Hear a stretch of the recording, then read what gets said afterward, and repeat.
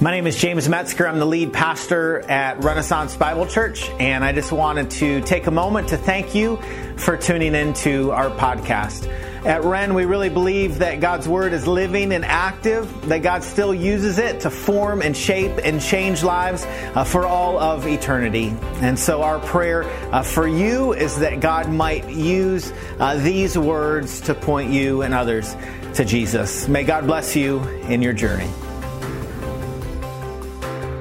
The kids are in the service today. I read a study recently that said about 15 years ago, our average ability to track information, significant information, was about 12 seconds before we got distracted and we moved on to other things. They did a follow-up study shortly after that. Time Magazine released a study about 5 years ago, and we had gone from 12 seconds, our attention span, to 8 seconds. Which just means that you don't even know what I just said. You guys are already thinking about lunch, and so I thought that that we could use this morning because the kids are here, and we know how much kids and adults love television. Right? Who doesn't love television? When I was a kid, we didn't have cool televisions like this. When I was a little kid, we had a 13-inch black and white television. We used to put our little bunny ears up, and we used to take a metal hanger and hang it on the bunny ears to try to get a picture. I still remember I was in second grade when my parents, for the very first time, brought home a 19-inch color television. It was kind of it was a Thursday evening, and I wish I could say that it changed our lives. It didn't, but it was nice having a color TV. But times were different back then. We didn't have some of the bells and whistles that we have today. Back then, I was the remote control. If my parents needed to change the station, they're like, James, go change the station. We didn't have television shows on demand. Well, we kind of did. It's just like whatever my parents demanded, I just turned it to that station, and that's what we watched. If we missed a television show, you missed it. Sorry. We weren't recording it. We weren't watching it 30 minutes later. We weren't pausing our televisions to go to the kitchen to get something to eat so we could come back and watch television. It wasn't like that. It just was very simple. It just was very basic. But I like the fact that we've really grown as a society in our television abilities. Like, I love the fact that we can watch things on demand. You can watch multiple shows in a row if you want. If you miss something, you can go back and you can see it. On demand, when it comes to television, can actually be a good thing, right? It can be a good thing. But on demand, when it comes to Jesus, is actually a bad thing. I think sometimes we interact with Jesus, or we interact with God the same way that we interact with a television. We want something when we want it. We can be very demanding with God. We interact with God the same way that we interact with on-demand television. But what we're going to learn today is that while Jesus acts, while Jesus works, he doesn't work on demand. We're taught this in the book of Mark in the 8th chapter, and so if you have your Bibles, please turn with me to Mark chapter 8. We're going to be looking beginning in verse 11. Mark chapter 8, beginning in verse 11. Kids, you still tracking with me? Let's just close in prayer. We'll be done for the morning. Mark chapter 8, verse 11. The Pharisees came and began to argue with Jesus, seeking from him a sign from heaven to test him.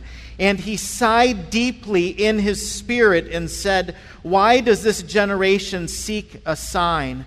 Truly I say to you, no sign will be given to this generation." And he left them, got into the boat, and went to the other side. Jesus works, but not on demand. The Pharisees were a group of people during the time of Jesus who were very religious people. They were the spiritual smarty pants of the day. They were the people that others would look up to and look to for spiritual wisdom and guidance. You would think that people like the Pharisees were closest to God, but they were actually seemingly the furthest away. You see, Jesus had done miraculous work in the presence of the people. He had revealed himself to spiritual people like the Pharisees, but they didn't see it. Or maybe they saw it, but they didn't believe. There were times during Jesus' ministry where he healed people, where he healed a man with an unclean spirit. He healed many people who were sick. We read in Mark that he healed a man with leprosy. He healed a paralytic. He healed a man with a withered hand. Jesus calmed a storm. He healed a demon-possessed man. He fed the 5,000. He walked on water. He healed a deaf man. He fed the 4,000. He brought a little girl from the dead back to life. He preached and he taught with life-changing power. And yet, despite the fact that many people heard him, the Pharisees did not believe him. The Pharisees instead looked at Jesus and said, Jesus, we want you to show us a sign. Jesus, we want you to do something spectacular. Jesus, on demand, we want you to do something right now to reveal who you are. The Pharisees tried to test Jesus, just like Satan tested Jesus in the wilderness. As I read this passage this week, I thought to myself, how many times do we function like the Pharisees and demand God to move and act? Has there ever been a point in time in your life when you have functioned in such a way that said, God, I want you to do something and I want you to do it right now? I was talking with a good friend earlier this week, and he mentioned to me, he said, James, we believe that we are entitled to have spiritual experiences on demand. And there was just something about that resonated with my soul. We function like we are entitled to have spiritual experiences on demand. Have you ever had a spiritual experience before? And what I mean by a spiritual experience, I know I say that and some people are going, yes, I've had plenty of spiritual experiences. And other people hear spiritual experience and they're going, whoa. Like, that gives you the heebie-jeebies a little bit. That makes you nervous some. But when I talk about spiritual experiences, I'm just talking about a point in time in your life when you saw God move. Like a point in time in your life when you saw God act in an unusual or a significant way. I think God is gracious to give us these spiritual experiences often. Right, there's times where maybe you find yourself on a vacation and you're exhausted and you're tired and you get to go to the beach for a weekend and you wake up one morning nice and early and you walk out to the beach and you see the sunrise in the morning. And for whatever reason, that particular day, God has you at that place in that moment and you watch the sunrise and you go, God, thank you so much for revealing yourself to me in what is very common. Right, there's something about that experience that rests in your soul. It's significant for you. The sun rises and the sun sets each and every day, but for whatever reason, you see it on that particular day, and you just go, Lord, thank you for that. Have you ever had an experience like that before? Maybe you come to church on a Sunday morning and you participate in worship and you sing a song that you've sung hundreds, if not thousands of times before. You've heard it on the radio. You sing it out loud in the shower. You come to church and you sing that same song. But for whatever reason, on this particular day, God has you in a place where that just ministers to your soul. There's a word, there's a phrase, there's a chorus. And it just hits you where you are. It's like a spiritual experience. Maybe you find yourself opening the Word and spending time in the Word in the morning or at night, and you read a passage that you've heard hundreds of, not thousands of times before, but for whatever reason, that particular day, like where God has you in life and the circumstances that surround you, it just hits you in a unique way, and it's as if God is giving you this spiritual experience. Those experiences, those moments can be moments of grace that God gives to us. They can be good, but they become bad when they become the expectation for us. When we function in such a way where we say, God, you have to do that for me again. Right, that moment I had on the beach, on that particular vacation, where the sun was always shining, where it was 78 degrees, where it didn't rain, where the food was inexpensive, where the service was fast. God, I want that again. like do that again. And then if he doesn't, there's this disappointment in our souls. Right? Or we have this moment in worship where we're just pouring over with passion, and we're excited about the Lord, and we're content in our relationship with Him. And we say, God, that experience that I had back then, whether it was a week ago or a year ago or decades again, we say, you got to do that again. That moment in the Word, we say, you have to do that same thing that you did that Thursday. I want you to do that again. And then if God doesn't, we get pretty disappointed. Maybe we get distraught. Maybe we start functioning or acting like the Pharisees did, where they demanded a sign. We have a mentality with God that says, what have you done for me lately? I mean, we see God's track record of faithfulness. We see His goodness. We see His kindness. We see His grace extended in our lives, in our stories. But for whatever reason, we're like, God, you better show up like now. The Pharisees did this to Jesus, and Jesus responds in a way that may surprise you. It says in verse 12 that Jesus sighed deeply in His spirit and said, "Why does this generation seek a sign?" Jesus had given them plenty of signs, and then He said, "Truly I say to you, no sign will be given to this generation." And then Jesus does something unexpected. It says, "And He left them. And He got into the boat, and He went to the other side." Right? Jesus, in essence, said, I'm not going to play your game. Right? I'm not going to perform a miracle on demand. I'm not going to jump through your hoops.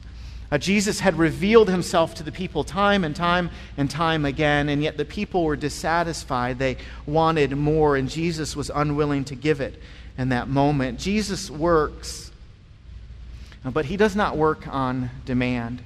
There are other times when Jesus works, but sometimes we fail to see. Right? We fail to see His work in front of us. That was the case with the disciples. It wasn't just the spiritual leaders, the Pharisees.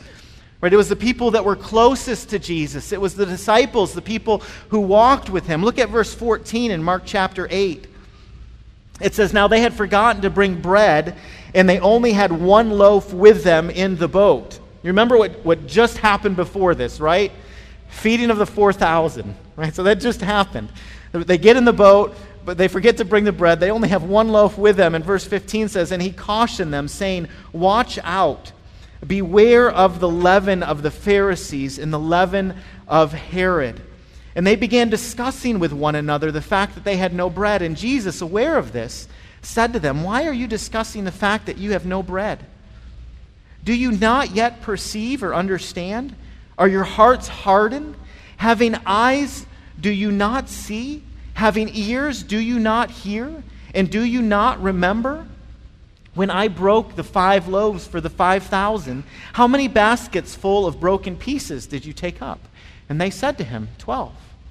And the 7 for the 4,000, how many baskets full of broken pieces did you take up?" And they said to Him, 7. And He said to them, "Do you not yet understand?" Isn't it amazing that sometimes the people that were closest to Jesus, the people that walked with Jesus, didn't initially see who Jesus was or even what Jesus was doing? Right? The disciples, the people that walked with Him and followed Him and left everything to be with Him, are the very ones that see Jesus up close and personal, doing miraculous things, and yet they do not see. Jesus is teaching the disciples about the teaching of the Pharisees and the teaching of Herod like a loving father. He's saying to his spiritual children, be on the lookout for them. Like they're bad news. Be careful. Right? He's in essence saying that their teaching is evil. It will lead you astray. Be careful what you listen to. Jesus is teaching them this spiritual lesson, and yet the disciples respond in verse 16. It says, "And they began discussing with one another the fact that they had no bread." That's us. Like, that's me. Like, there's this spiritual lesson. There's this spiritual application that Jesus is trying to draw out for the disciples. He's like, be warned. Be on the lookout for them. They're no good. Be cautious. Their teaching will lead you astray. And the disciples look around and go, man, I'm hungry. Are you hungry? I'm hungry. Do you have any bread? I can't believe we forgot the bread. He just made all the bread. We only have one loaf of bread. I feel like we do that oftentimes in life. There's this spiritual lesson that God's trying to teach us. He's trying to get our attention, and our stomachs are growling, and we're distracted or bored, or there's something else that's more appealing to us. And Jesus is telling them, having eyes, do you not see? And having ears, do you not hear? And do you not remember? Jesus is like, we've walked together, we've been together. Do you not see what I am doing? Do you not see who I am? Occasionally I'll find myself in the kitchen putting together a recipe. And when I say occasionally, I mean it's just happened a couple times. But this one particular time, I had the recipe and I was looking for ingredients, and I needed some spices. So I opened up the pantry door, and I'm looking for the oregano. And I don't see it, and so I shout to Melissa. I'm like, Melissa, where's the oregano? Where's the oregano? And she goes, what? I'm like, the oregano, I can't find it. She's like, the oregano? And I'm like, yeah, whatever, the oregano, like where is it? I don't see it. She's like, it's on the spice rack. And I'm like, I know, I'm looking at the spice rack. And she's like, hold on a second. And she walks downstairs and she opens up the pantry door and she looks at the spice rack and she grabs the oregano and she's like, here it is right here. Like eye level, like the oregano is like 5'7", right? It's right staring me at the face, and I don't see it. In our house we call it man eyes. Right, there are times when I go looking for something and I don't find it, and I come back days later and I'm like, I still don't see where it is, and she's like, it's right there, and she'll grab it for me. Oh, you ever suffer from man eyes? I mean, spiritually speaking, has there ever been a time where God's been working in your life? I mean, you've seen Him move, you've seen Him act, but you don't see. And it's right there. It's right before you. It's right before me. This is what Jesus is saying to His disciples. I'm working right in front of you. Why are you discussing the fact that you have no bread? Do you not yet perceive or understand? Are your hearts hardened? Having eyes, do you not see? Having ears, do you not hear? And do you not remember? Those closest to Jesus didn't always see Jesus work. They missed it. And I feel like oftentimes we miss it too. Like God works in our hearts and in our lives in millions of different ways, and we see like this many of them. Right? And sometimes the few that we see, we almost immediately forget. We're so forgetful. You ever look back in your life and say, man, I see how God cared for me during that season of transition. Right? But then when it comes time for the next transition, you're like anxiousness and restlessness. Right? You see how God has provided financially for you or for your family or for your loved ones. But the next time something unexpected comes up, you're going, oh gosh, how are we going to do it? How are we going to get by? How are we going to make it happen? Well, God has this track record of faithfulness. You see how God has cared you, and He's loved you, and He's been good to you. But it doesn't take long for us to forget the very thing that He did, like yesterday or the day before, the week before. I feel like we're much like the disciples. We see Jesus doing great things before us, and yet we don't see. Jesus works, but Jesus doesn't work on demand. Jesus works, but sometimes we fail to see. Jesus works, but sometimes it takes time. Right? Jesus works, but sometimes it takes time. It takes time to see. Verse 22 reads, and then they came to Bethsaida, and some people brought to him a blind man and begged him to touch him. And he took the blind man by the hand and led him out of the village. And when he had spit on his eyes and laid his hands on him, he asked him, do you see anything? And he looked up and said, I see people, but they look like trees walking. Then Jesus laid his hands on his eyes again, and he opened his eyes, and his sight was restored, and he saw everything clearly. And he sent him home, saying, "Do not even enter the village." I believe that Jesus is using the healing of a blind man to teach a greater spiritual lesson. Certainly, he wants to do something miraculous in the heart and the life of this blind man, but I think he also wants to teach his disciples a lesson. I think he wants to show them something that is true. You see, Jesus wasn't faced with a particular case that was above him or beyond him. It's not like Jesus went to heal this man and spit on his eyes and tried to give him sight, but it didn't quite take. Right? It's not like Jesus was insufficient in his ability to work in this man's heart or life. I think he was doing something in this man's life, but I think he was teaching the disciples a valuable lesson as well. I think he was teaching his disciples that spiritual understanding oftentimes does not come instantaneously, but gradually. To put it another way, the point of faith is oftentimes a process of faith. And what I mean by that is this. Oftentimes our stories, our point of faith, the time when we realize God's work in our hearts and in our lives, when our eyes are open to the beauty of the gospel, oftentimes it is a process for us to get there. Many times we don't see the whole process, or we don't understand the whole process. We don't understand all the events and all the people that God has used to form us and shape us and bring us to a point of faith. But we find ourselves at this point of faith, and yet we fail to realize that there were thousands of conversations, there were hundreds of Sunday school hours, there were messages, there were books, there were friends, there were all these events in life that led up to this moment. Oftentimes our point of faith is a process of faith. It doesn't happen instantaneously. God uses conversations and people and events in life to form and shape us and bring us to the point where He has us today. Let me tell you what that does in our hearts and in our souls. I think it grants to us patience, and I think it allows us to be persistent. It gives us patience because we realize the person that we've been sharing the gospel with, or the person that we've been talking to about Jesus that has little or no interest, it does not mean that they are a lost cause. Right? God may have you in their lives, crossing paths with them, just to be a part of their story. Maybe you are part of the process of faith in their hearts and in their lives. What that does is it allows us to be patient. We don't throw our hands up in defeat and think to ourselves, well, there's no hope for him, there's no hope for her, because oftentimes faith is a process. And what that does is it allows us to be persistent. So instead of giving up, instead of thinking to ourselves, there's no hope for them, we can have another conversation. We can send another email. We can have another phone call. We can go out for another lunch. We can have another coffee. Because maybe, just maybe, God is allowing us to be part of their story.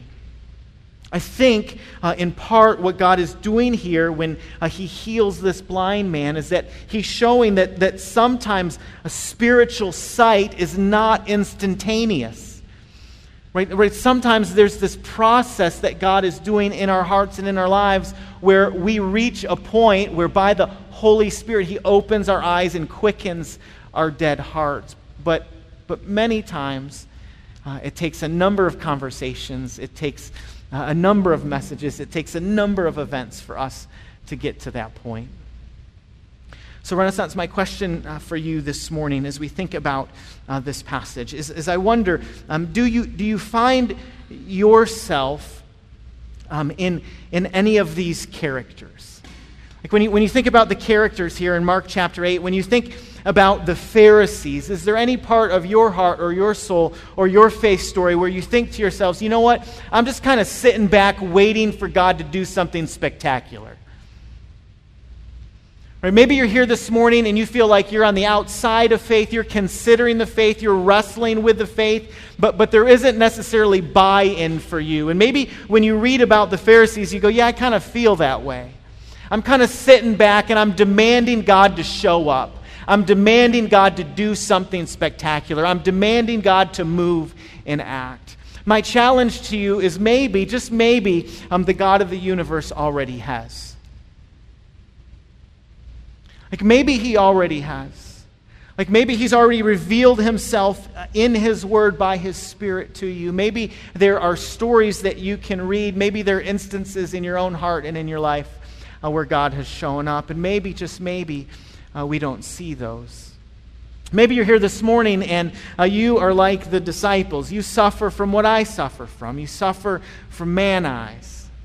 Right? God's worked. He's done something in your heart. He's done something in your life. But for whatever reason, you don't see it. And God's going, do you not understand? Do you see but not see? Do you hear but not hear? Do you listen but not understand? Maybe you're here this morning and you feel like you're one of those that can see dimly but not clearly. Right? There's this part of you that in your heart of hearts, when it's quiet, when you don't feel the pressure of the people, when you go home in the afternoon or late at night and your house is quiet or still, like there's this part of you that says, boy, I think this is true. Like I think Jesus is who he said he was. I think he did what this word says that he did. But maybe you feel like you just don't quite see clearly. Listen, my prayer for you this morning is, regardless of where you find yourself on that spectrum, that the gospel would be good news for you this morning. The gospel means good news. It is good news for those who are broken, for people who are sinners, people like me and people like you. The gospel teaches us that we were born into sin. There was nothing that we could do through our own actions that would be impressive to God. We said and did and thought things that were contrary to God's rules, to his commands. Scripture says that God is just and he is holy. And so he can't simply ignore our sin or turn a blind eye to sin. He doesn't sit back and go, hey, it's not a big deal. There are other people who are worse. You see, God is just and he is holy, but he is also merciful and he is gracious. And so God sent his son Jesus, fully God and fully man, to live a perfect life and to die a sinner's death. When Jesus died on the cross, the punishment for sin that belonged to me and to you was placed upon Christ. Jesus was buried, but he did not stay in the grave. He rose again, defeating death and offering to us life. My prayer for you is that you would experience and enjoy the new life that God has given to us, that God would give you this morning eyes to see. If you are here this morning and you would readily admit, hey, I'm on the outskirts of faith, but I don't know if I'm committed yet, I want you to know that I would love to have the great joy and privilege of praying for you this morning. On your seats, there is a connection card when you came in. If you could fill that out and write, man, I want to trust Christ, or I'd like to talk to someone about Christ, and place it in the basket when it's passed around. I'd love to have the great joy and privilege of having a conversation with you today about what that means. If you're here this morning and would love to pray with someone, I would love the great joy of doing that as well. May God give you and me this morning eyes to see. Would you pray with me? Father God, thank you so much for your grace and for your goodness to us. Thank you that you have given to us Jesus, that in our great need, you met us in our need. At our very worst, you gave us your best. Thank you for the life, death, and resurrection of Jesus. And thank you for the life that is given to us because of his good and perfect work. God, if there are folks here this morning who do not have a relationship with Jesus, who do not have faith, Lord, I pray that you would pour faith into their hearts by your Spirit. Lord, I pray that you would open their eyes so that they might see you clearly. God, we love you. We thank you so much for loving us. We pray these things in Jesus' name and by your Spirit. Amen.